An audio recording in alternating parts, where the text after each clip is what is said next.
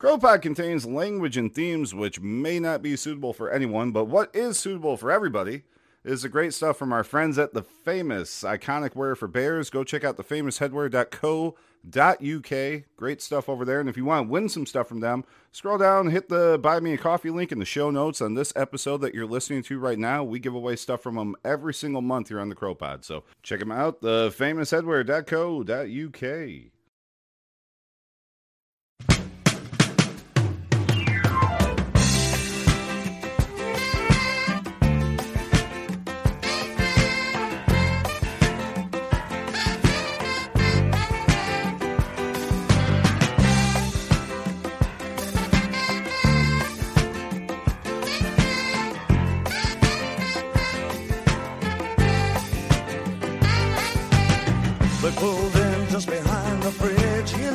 Alright, welcome back to CROpod Explains America, the series here where I blow my friend Colin's mind with some of the more ridiculous shit that our country can give. And well, Colin, this week we went to sports, because I guess ostensibly what we do here on the CROpod is supposed to be a sports program, although results questionable. But we're going to look at franchise shifts and our obsession with moving our teams fucking anywhere and anywhere. Yeah, so that's why I threw this one at you, Shane. Like, my father-in-law is a Browns fan, and he always talks about he hates this guy whose name escapes me. And like a girl, I was like, why the fuck Art did Modell. he move? Art Modell would be his name. Thank you. And he was like, oh, and the Ravens. Fuck the Ravens. I was like, what's that got to do with? Fucking just why? Why do you let it happen? Well, Art Modell's name will come up twice in this. So he's... he got experience and decided to put it to practice again. But no, we're going to come to that. We try to do a little bit of news of the day here, and I think somehow actually the biggest news in the country is something that we didn't just. Well, no, I guess we did create ourselves, didn't we? Yeah.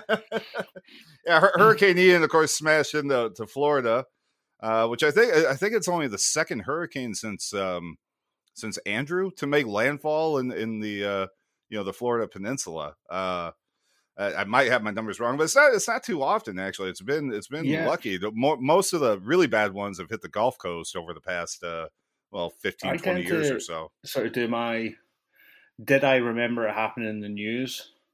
And so I can't remember the last time Florida really got hit, as you say. I think it was it would have been 2016, I want to say, because I remember talking to my brother the day after my wedding. They were getting battering down the hatches, and it was right around this time. I think the first week of September. So yeah, that was it. Thankfully, I mean, it did end up missing the Tampa area proper, which would have been fucking horrific because for anybody who's ever been to Tampa, there's a giant. What was it? The Skyway Bridge or whatever the hell they call it that sits at the front of the bay. And had you channeled all that water into that small area, it would have been catastrophic. I mean, it's bad enough with something like Fort Myers and Sarasota and some of the areas down the coast a little bit, but this could have been far, far, far worse than it was somehow. It did, however, allow this actually like a little bit of levity. Someone posted a video on Twitter, that was yesterday, of a shark swimming its way up the street in Fort Myers. Yeah. It's like, fuck. Yeah, that's not good. I think the storm surge in Fort Myers ended up being about 7.5 feet. And, you got to remember, all of Florida is basically at sea level. I think that the highest point in Florida is, it's called Britton Hill, but that's all, that's all the way up by Alabama. And I think it's all 345 feet above sea level. But most of Florida lies within, just a few feet of sea level. And so, I mean, obviously with the storm surge that you get, plus the 12 to 18 inches of rain that falls with these storms. I mean, this is part of the thing with climate change is how much bigger these hurricanes are, as we saw with like Katrina and obviously the flooding that Houston's experienced. They dump so much goddamn rain. Florida is, the water table is very high because it's right at sea level. And then the ground is basically, hey, let's go back to ancient coastlines and dead animals. Look at this. But the whole bedrock of Florida is basically, old seashells.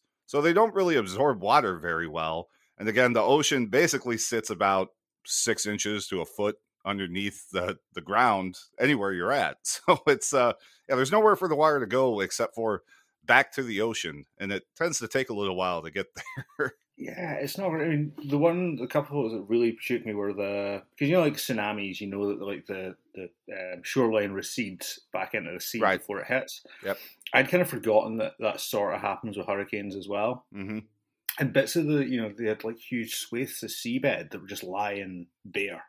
It's like, that's not normal. No. Like, No, and anytime you see that, something awful is about to happen. Pray to whatever deity you pretend to believe in and hope. Yeah. I haven't looked at, when I was going to bed last night, it was somewhere around 2.5 million people were without power already, which of course is tragic.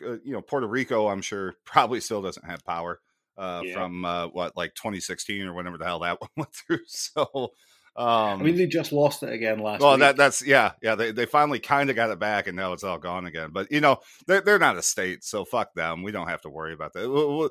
Trump can go there and throw paper towels at people. It'll be fine. That fixes everything. If only he'd been able to trade it for Greenland, we wouldn't have to worry about it at all. I know. Well, the other good news for our people over there in the UK.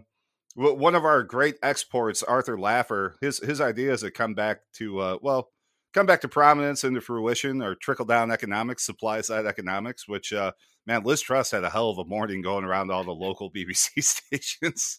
She said she was going to hit the ground on day one, and she's done that. Yeah, I just didn't think she was talking about the pound. Yeah. I think hitting the ground in her case would be leaping out of an airplane without a parachute. Is about how well she's impacted the ground here. It's bad. We kind of touched on Laffer in the student loans episode. If you missed that one, you can scroll back down and find that here on the CROpod. But Laffer, of course, came up with the Laffer curve, which is, they call it that because it's so laughable in economic policy. You can literally draw it on a bar napkin and explain the whole thing, which is what Laffer did for Dick Cheney and Donald Rumsfeld back in 1974. And, this got him to the upper echelons of society, in a place where once you're there, no matter how bad your ideas are and how easily disproven they are, you never can be removed again. And, now the UK gets to suffer the same fate. Yay. I mean, I've got some stuff that I've been putting off buying from the UK, so it's ideal for me. I mean, on the plus side, the new fourth kit, which I think our buddy Ross McCann figured out, is the 14th kit that Castore have released in 2.5 years, not counting goalie shirts. That'll be much cheaper for us to purchase if we so want to. So if we desired to. I'd rather spend my money at the Famous. I mean, I'm interested to see if they're if they're actually going to wear this one. I suppose that they finally realize, oh shit, we have all these third kits with the wrong sponsor on them, and just sticking an iron on it doesn't really work too well. We better come up with another shirt. So, yeah, here comes another colorway change, I guess. Oh god, fucking hell! Just NFL teams. Oh man, no, it's to say, yeah. Well, yeah, because I think this week is the week they start rolling out the all the different change helmets and everything in the NFL. I don't know. I can't keep track of who wears what. When do they start bringing out the camouflage nonsense? Don't we do that for Veterans Day? So that'll be November. The second week of November, right? That shit is disgusting. That's some of the worst kits I've ever seen in my entire life. Yep. Yeah. Thankfully, I mean, Major League Baseball's over by then, so we don't have to tolerate it. The NBA doesn't even pretend to give a fuck about that kind of stuff. Of course, the NFL, they're more than happy to accept checks from the U.S. military to do that kind of shit. So tax dollars hard at work right there. Arthur Laffer, you think, would be disgusted at such a display, but that's not the case. And I'll tell you what, Colin, for the listeners, if you want to know more about who this asshole is, I will put a link down in the show notes to my blog. It's a little explainer about, again, how you can fail upward your entire career in the points of high society that you can never be removed from again. That no matter what you say or do and how often it doesn't work, people just keep trying it over and over and over. It's wild. Like, fucking how? Yeah. It's just so, oh, right, no. Yeah. I fucking gonna lose it if I think about that. Well, I'm going to try to blow your mind another way here. We're going to take a quick break and come back. We're going to talk about franchises moving, sports teams moving, something that, well, you know, if you're a fan of MK Dons or, I don't know, Livingston, I think is the other one you brought it. You know, you've maybe seen it. It's happened a few times in the UK, but, well, that not the way we do it here. So we're going to come right back with that.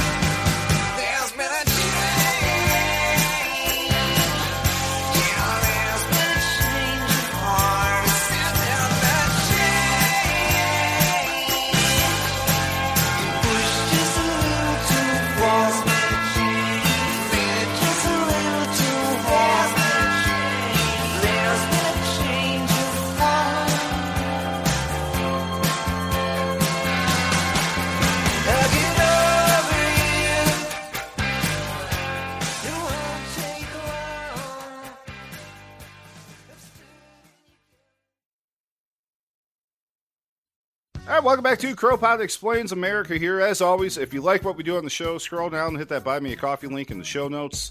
Gets you entered to win some great stuff from our friends over there at The Famous. We give away stuff every month. Of course, if you want to go buy stuff from them in the SACast store, as Colin said, all you got to do is visit the famousheadwear.co.uk. Awesome stuff, and can't thank them enough for what they do. So, Colin, are you ready? Not even a little bit, because I know I'm going to be absolutely furious by a lot of what you're going to say to me. But fuck it.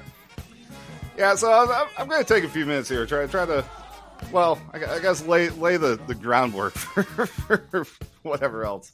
And I got to think, we did have a few listeners chime in with questions, so hopefully this kind of answers some of them, and then well, whatever Colin comes up with after this is well, maybe we'll get to it all. I just wrote this from my head this morning, and so I'm sure it's not all inclusive, but you know, you can just write a podcast from your head on this topic says so much about this topic. Well, you know, let's get to it. I mean, franchise shifts are, you know, ubiquitous and almost, well, they're a wholly unique part of the American sports culture. I mean, like I said, you know, there's only a couple examples that you could think of in the UK. Yeah, I mean, like, I had to Google it, and the only ones that, you know, Livingston from Meadowbank Thistle and MK Dons, and both of them are termed of moves to new towns. It's like, don't fucking give me that shit. And like, the rest of it's all like, you know, like 1890, you know, like Newton Heath to Man United. Yeah. That kind of stuff. But yeah, we don't have, you know, modern day stuff.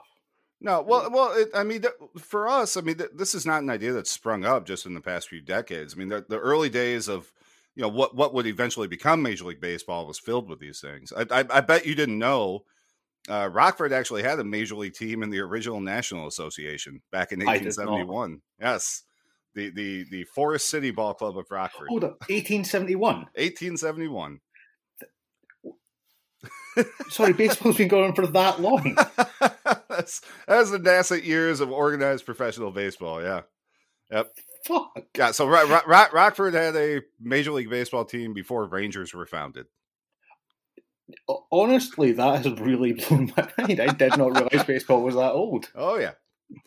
Well, and, you know, I mean, to this, perhaps the most American of all American sports teams, the Yankees, of course, they began their time in the American League as the Baltimore Orioles, and the franchise was purchased with the purpose of moving them to New York and Hilltop Park in 1903 as the Highlanders. The new Baltimore Orioles played in the Independent International League, and honestly, they had some of the best baseball teams ever assembled during the 20s and 30s playing in this league before MLB's dominance was fully asserted over the minor league system that, you know, stays in place to this day. Probably the most famous franchise shifts in American sports took place in the same winter of 1957. The Giants and Dodgers both packed up and left New York for the left coast of sunny, at least in the Dodgers case, sunny California. But they weren't even the first major league teams of the decade to move house. The Boston Braves kicked off. I mean, this is a wave of franchise shifts that has its own Wikipedia entry, folks. So you can go look this stuff just So for this era. I'm doing that thing where you're saying like Boston Braves. I was like, no, that's not right. Atlanta Braves. Like, No, well, yeah, it's not just Atlanta though. I mean, but the Boston Braves left after 81 years to go to Milwaukee. And as Colin just said, they'd move again to Atlanta in 1966, and then to finally now they're in Cumberland, Georgia, which is a unincorporated exurb of Atlanta, solely created for them to get a new stadium in 2017. Don't worry about Milwaukee. You know, with a team for a few years, won a world championship there with Henry Aaron and Eddie Matthews and Warren Spahn, but they wouldn't be without baseball for long. The Seattle Pilots would move there in 1970 after only one season. Terrible name. So one season they pick up, move to Milwaukee. Now, don't worry about Seattle, folks, because my Seattle Mariners would join the American League along with the Toronto Blue Jays in the 1977 expansion. And the Baltimore Orioles are back because the St. Louis Browns became the only team of this original expansion and shift era to move from west to east in 1954. Now, Missourians clamoring for American League baseball, they wouldn't have to wait too long. The Philadelphia Athletics would depart for Kansas City the following year. And like the Braves, they weren't done because they would leave for Oakland in 1968, which is a city they've been trying to get out of for about 20 years now. And Colin, if you're worried about Kansas City, don't be, because the Royals would move in as part of Major League Baseball's 1969 expansion, along with the aforementioned Pilots, both in the American League. The San Diego Padres, not to be confused with the San Diego Padres of the Pacific Coast League, who moved to Eugene, Oregon after the 1968 season. Go Ams. They moved there to accommodate the new National League member. They would join the Montreal Expos in that 69 expansion. The Expos, of course, now the Washington Nationals of the National League East. And they're not to be confused with charter American League member, the Washington Nationals, who started as the Washington Senators, were the Nationals for 50 years, and then the Senators again, and then moved to Minnesota to become the Twins after the 1960 season. I fucking hate you. Oh, get ready. Because the new Washington Senators begin playing in 1961 as part of the American League expansion that also added the Los Angeles Angels, who are now the Los Angeles Angels of Anaheim. But the new Senators would relocate to Arlington, Texas in 1972 as the Rangers. Moniker that they would one day have to defend by clarifying that despite sharing the name, they're not affiliated with the law enforcement agency and that they stand for equality by, quote, condemning racism, bigotry, and discrimination in all forms. That's what you want to have to do with your team name that you come up with there. Fucking. We're not even done yet because this isn't only a baseball thing, right? The Chicago Cardinals, the original NFL team to play in Soldier Field. Of course, the Bears, who had moved from downstate Decatur, Illinois in 1921, shared Wrigley Field with the Cubs until 1970. But the Cardinals scooted down the brand new I-55 after the 1959 season for St. Louis, and they'd stay there until 1987, where, like so many people from the Midwest, they would eventually retire to Arizona. The Los Angeles Chargers moved to San Diego after one season in 1960, but that move wasn't permanent. The Dallas Texans, not the 1952 Dallas Texans who lasted for 1 year in the NFL, the 1960 AFL Dallas Texans, left for Kansas City in 1963 to become the Chiefs, another name with issues, that would come back up years later. Minneapolis now having the Twins meant it didn't need the Lakers anymore. So they moved to Los Angeles and have ridiculously kept their name ever since. The Philadelphia Warriors got a new owner and departed for San Francisco in 1962. The Chicago Zephyrs moved to Baltimore to become the Baltimore Bullets in 1963, and that would last for a whole decade before they moved to Washington, D.C.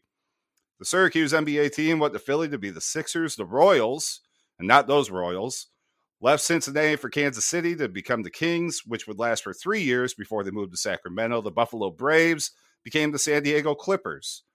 The New Orleans Jazz moved to Utah and have ridiculous. they've kept this ridiculous name ever since. Mind. Yeah, because there's nothing jazzy about Utah. No, there's nothing black about Utah. No. And also the San Diego Clippers moved to Los Angeles.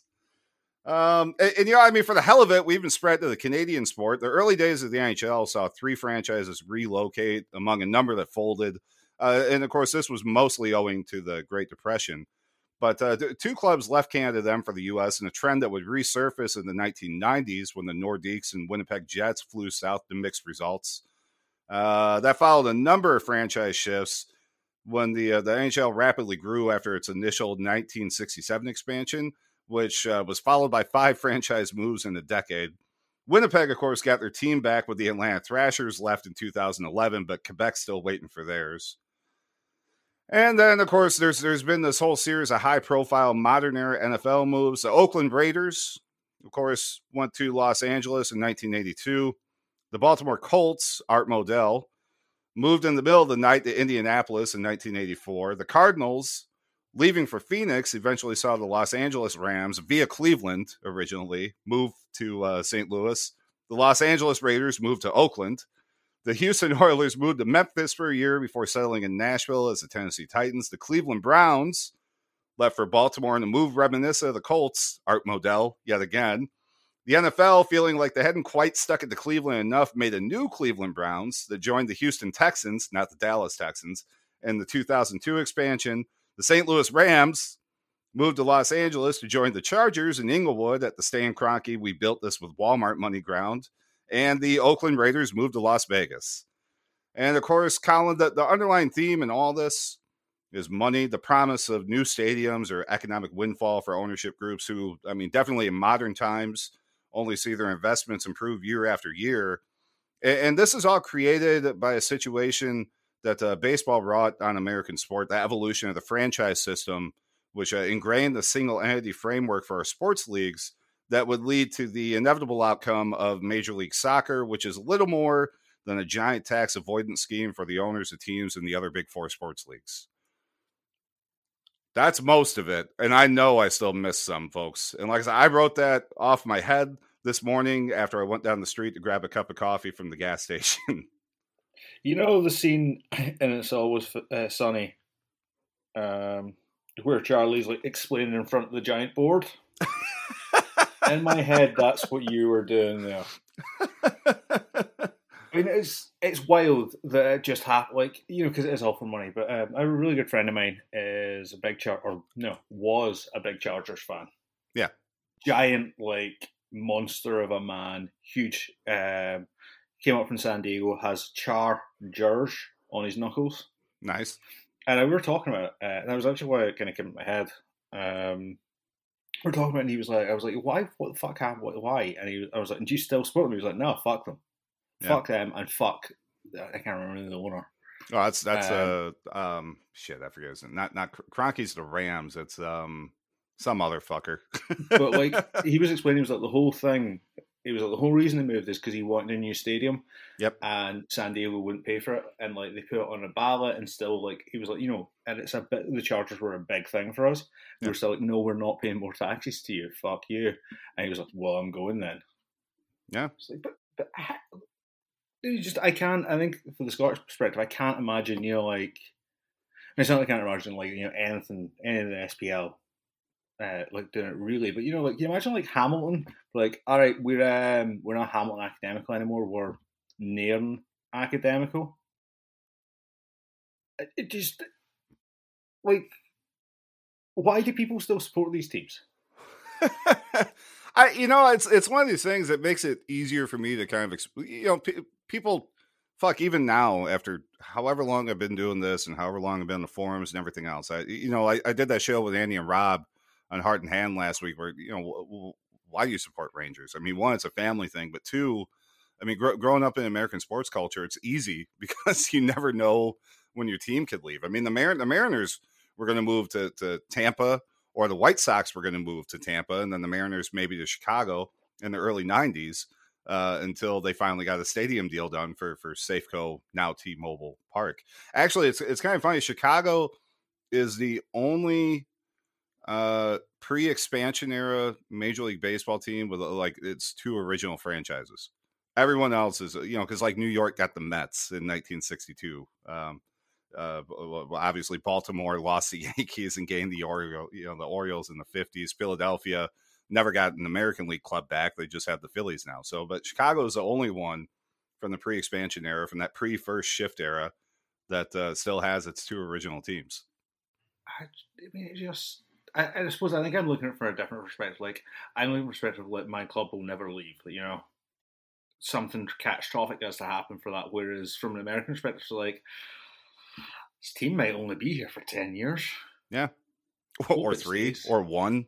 I mean, that's the whole reason. I mean, the Mariners came into being because the pilots were well, it was the pilots in Kansas City that came in that same, the Royals, again, because the Athletics had moved to Oakland and left Kansas City. But the pilots came in and they couldn't get a stadium deal done. And that was when Bud Selig, who would become commissioner of Major League Baseball, he moved them to Milwaukee after, again, one season in Sixth Field. And then Seattle got together and built the Kingdome for the 1977 season, which also saw the Seattle Seahawks play there. And of course, well, Seattle, not done with franchises. You know, the Supersonics famously left for Oklahoma City and are now likely coming back as the Supersonics. You know, I mean, you got to look at the number of these teams too. They're either immediately replaced in their markets, or however. I mean, like look at the two NFL teams I talked about there. The last expansion in the NFL, the Browns replaced the Browns, and the Houston Texans replaced the Oilers, who had just left 5 years prior. Yeah, I mean that does make sense that way. Like, how does this is probably a very simple question, but like, I'm an owner, like, and I'm like, how do I decide that like I'm taking a team to Houston? Like, how does that work? Well, you know what, that kind of brings us to the last point in this, and let's grab one more break. I'm going to come back. I'm going to try to explain why that happens in the first place, and then how those decisions are made. So right back after this. Yes, we're moving on up to the side, to a deluxe apartment in the sky. Oh yeah, yeah, we're moving on up to the side.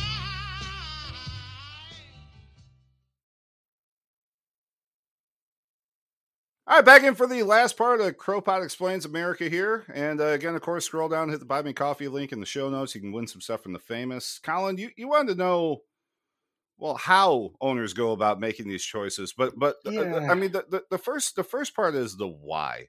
And I mentioned it there at the end. It's this thing that got ingrained in American sport by Major League Baseball. And this all stems from, well, you know, the National League came first, right? And the American League was formed in 1901, challenged the supremacy of the National League, brought players over with, you know, better contracts, more money.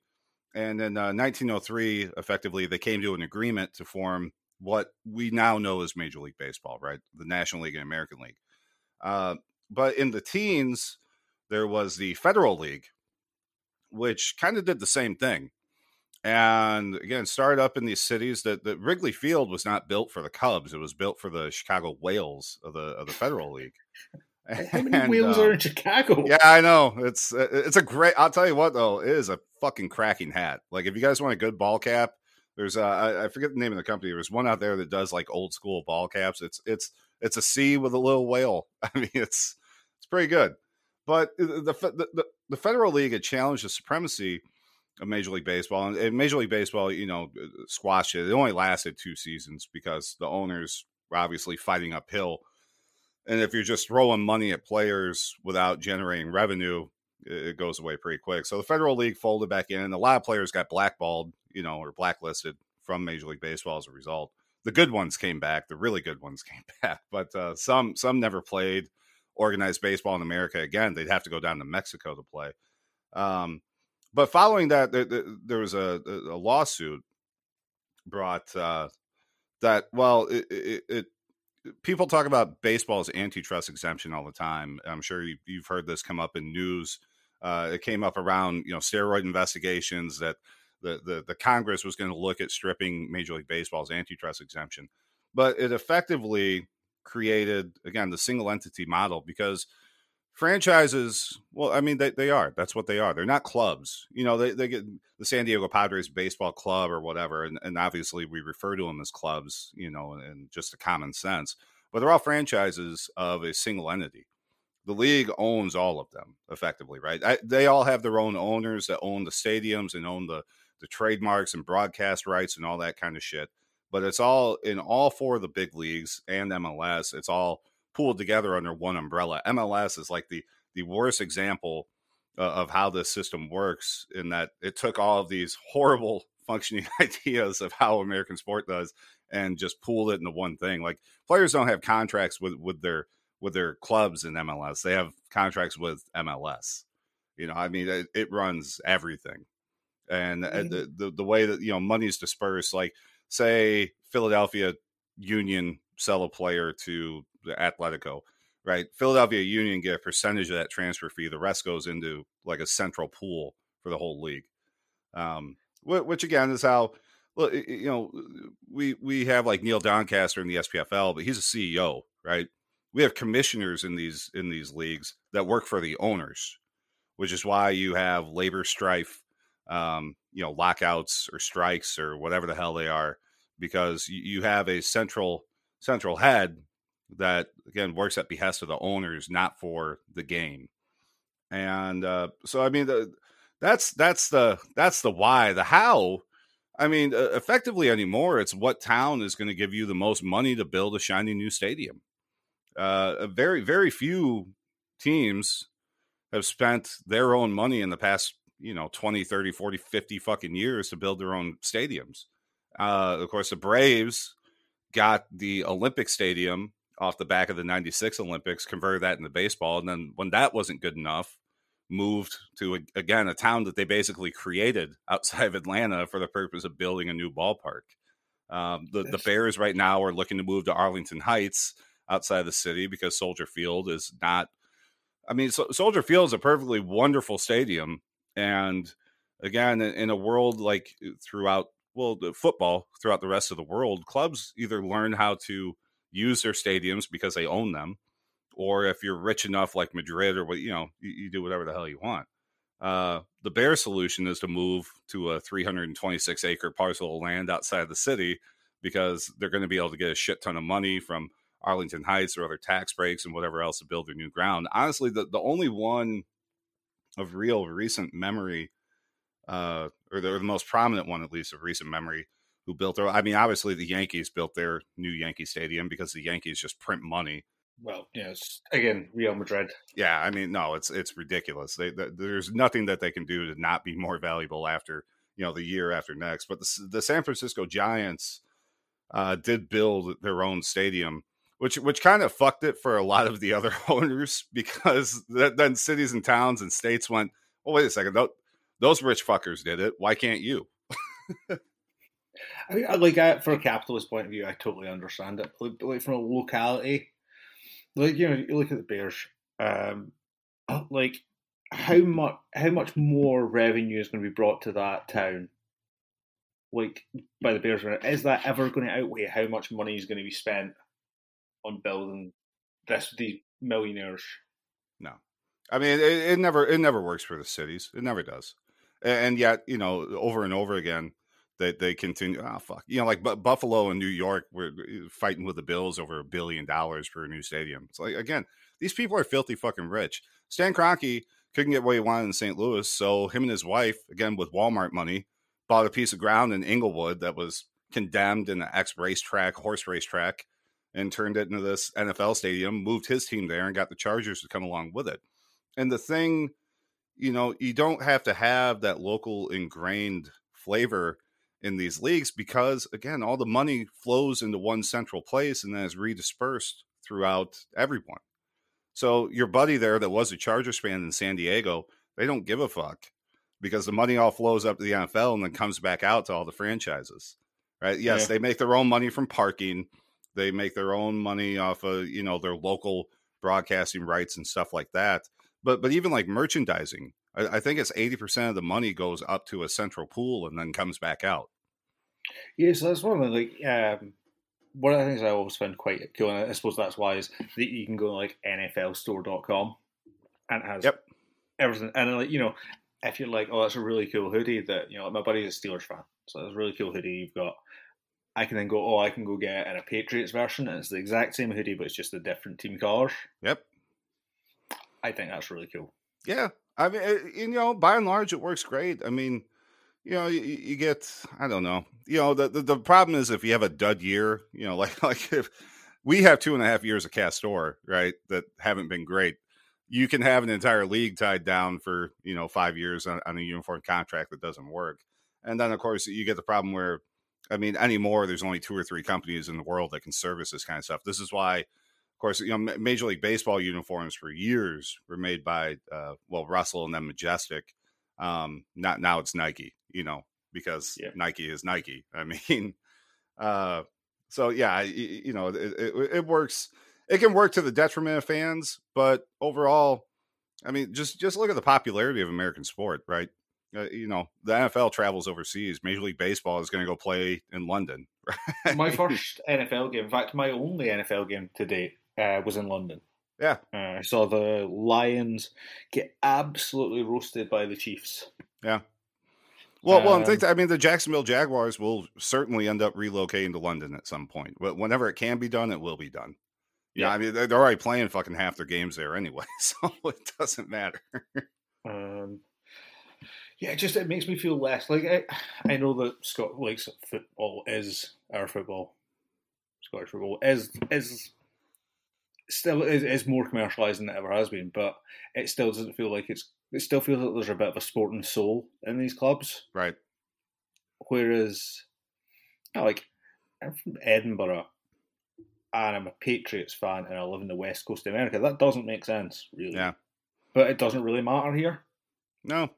Well, and that's, I'm a Mariners fan because I went to a Mariners game at Comiskey Park when I was a kid. My brothers were Cubs fans and I didn't want to be a Cubs fan, Yeah. Bad choice on my part. This is why you don't let 4-year-olds make decisions on important life choices like what sports teams love.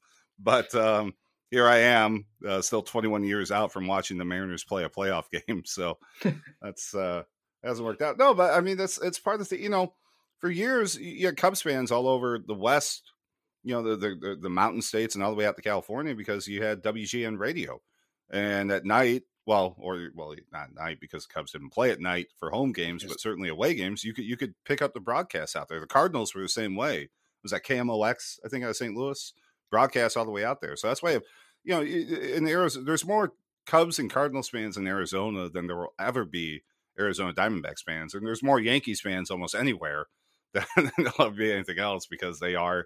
As you said, they're fucking Real Madrid, right? They're United and Liverpool rolled into fucking one. Yeah, I don't know. I've learned a lot today. I don't feel like there was a large portion where I felt my head was going to explode. The baseball stuff kind of does make more sense to me.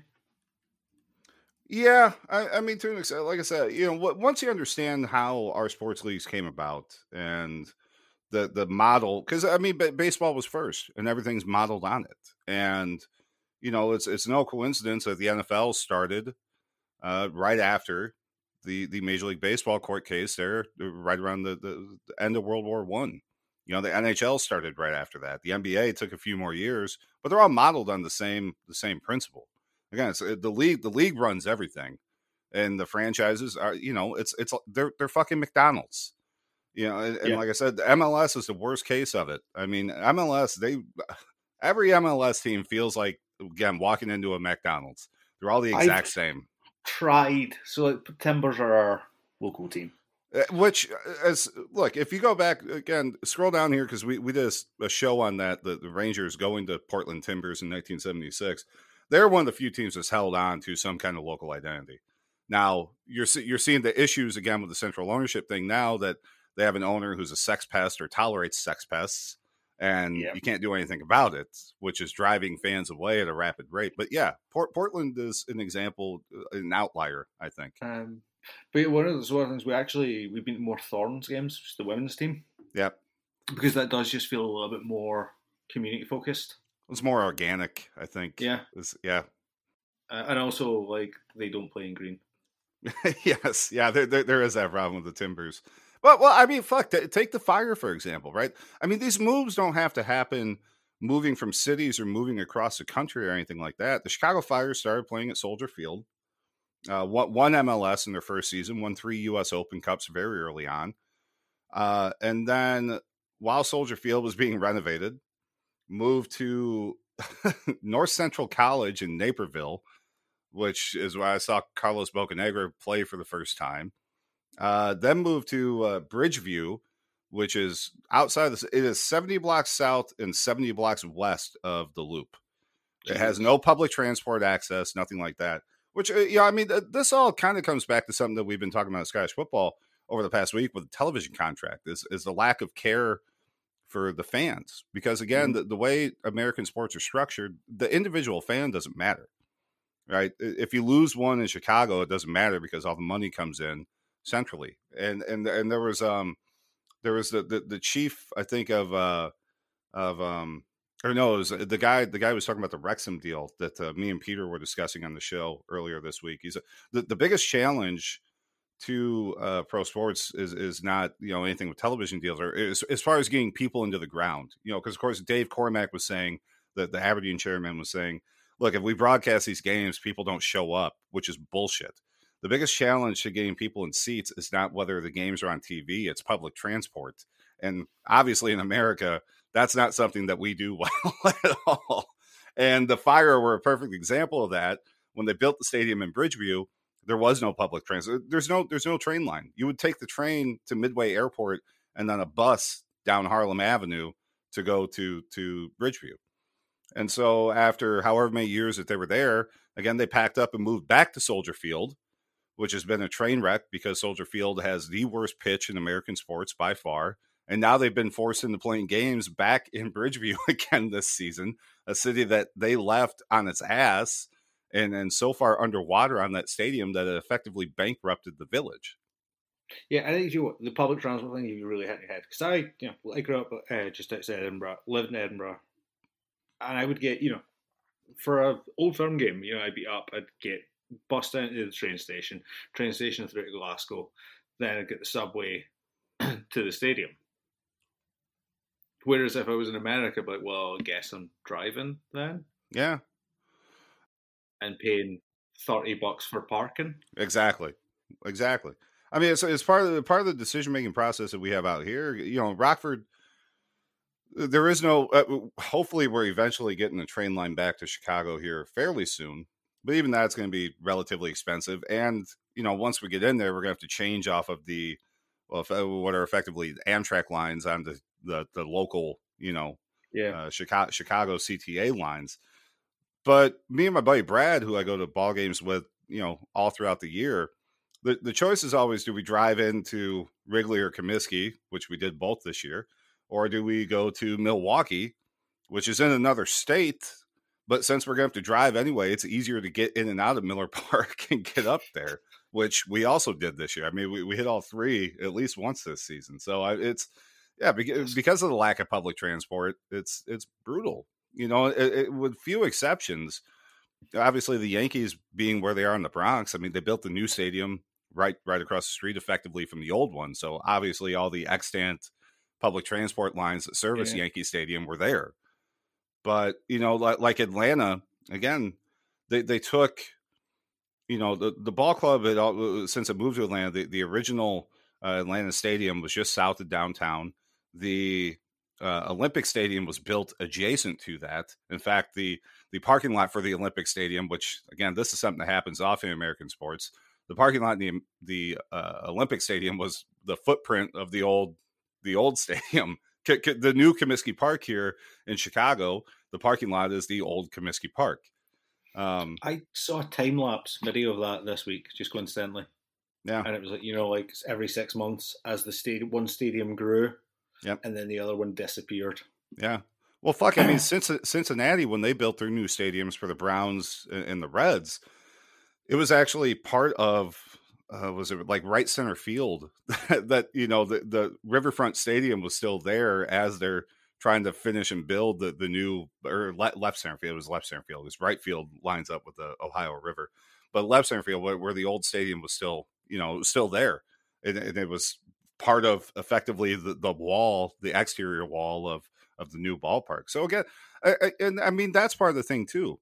You know, the insistence. Look, Fenway Park and Wrigley Field are so revered because there aren't any of those. We don't keep stadiums here; they're disposable. Yeah, I've been to Fenway, and Fenway is horribly uncomfortable. Horribly uncomfortable. It's an awful stadium, but I understand it. Like I do get, if that was like, can you imagine taking Ibrox away? But, you know, Yeah. fuck you. Well, and that's, I mean, Wrigley Field was fucking terrible. I couldn't say, Wrigley Field was a piss-reeking fucking hellhole for years until the Ricks came in, or the Hicks, sorry, and spent a shit ton of money. Now, see, they went through, they tried to get the city to spend on it, and the city kept saying no. And again, if you tell billionaires no, they'll just do it themselves, and that's what they did. But you know, they've made Wrigley Field. I actually enjoy Wrigley Field again. It's strange after so many years of my life just absolutely dreading having to go in there to actually be like, man, this is kind of nice now. I'm enjoying myself. Yeah. Colin, that's the franchise ships and everything else. Like I said, folks, there is a ton of reading on this. If you got questions, you hit me up. This show, too, is not only going out on the CROpod network, but it's going to be going out on Heart and Hand. So if that's where you're listening to this on Sunday, if you like this kind of stuff, we do more of these shows all the time. You just got to get them off of the CROpod. And all you got to do is type in CROpod wherever you get your podcasts and add it, and you get more stuff like this all the time. You don't just get me and David and Todd bitching about being middle-aged men.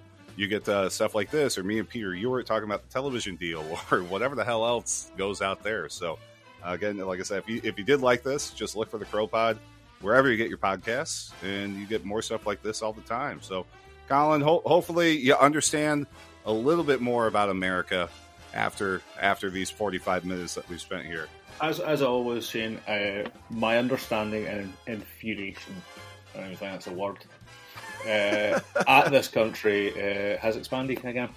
Yeah, they kind of grow level with each other, don't they? I think Yeah. it's the Laffer curve of America. I think. All right, buddy. All right, Colin. Of course, you can find on Twitter at Don't Talk Kyle. If you want to find him, you can scroll down in the show notes here. Yeah, I've always got him tagged there. So, Colin, thank you, buddy. Pleasure as always, my friend. Take it easy, guys. Absolutely. And we'll be back with another episode here in a couple weeks. More CROpod Explains America. We'll talk to you soon. Some people call me the space cowboy.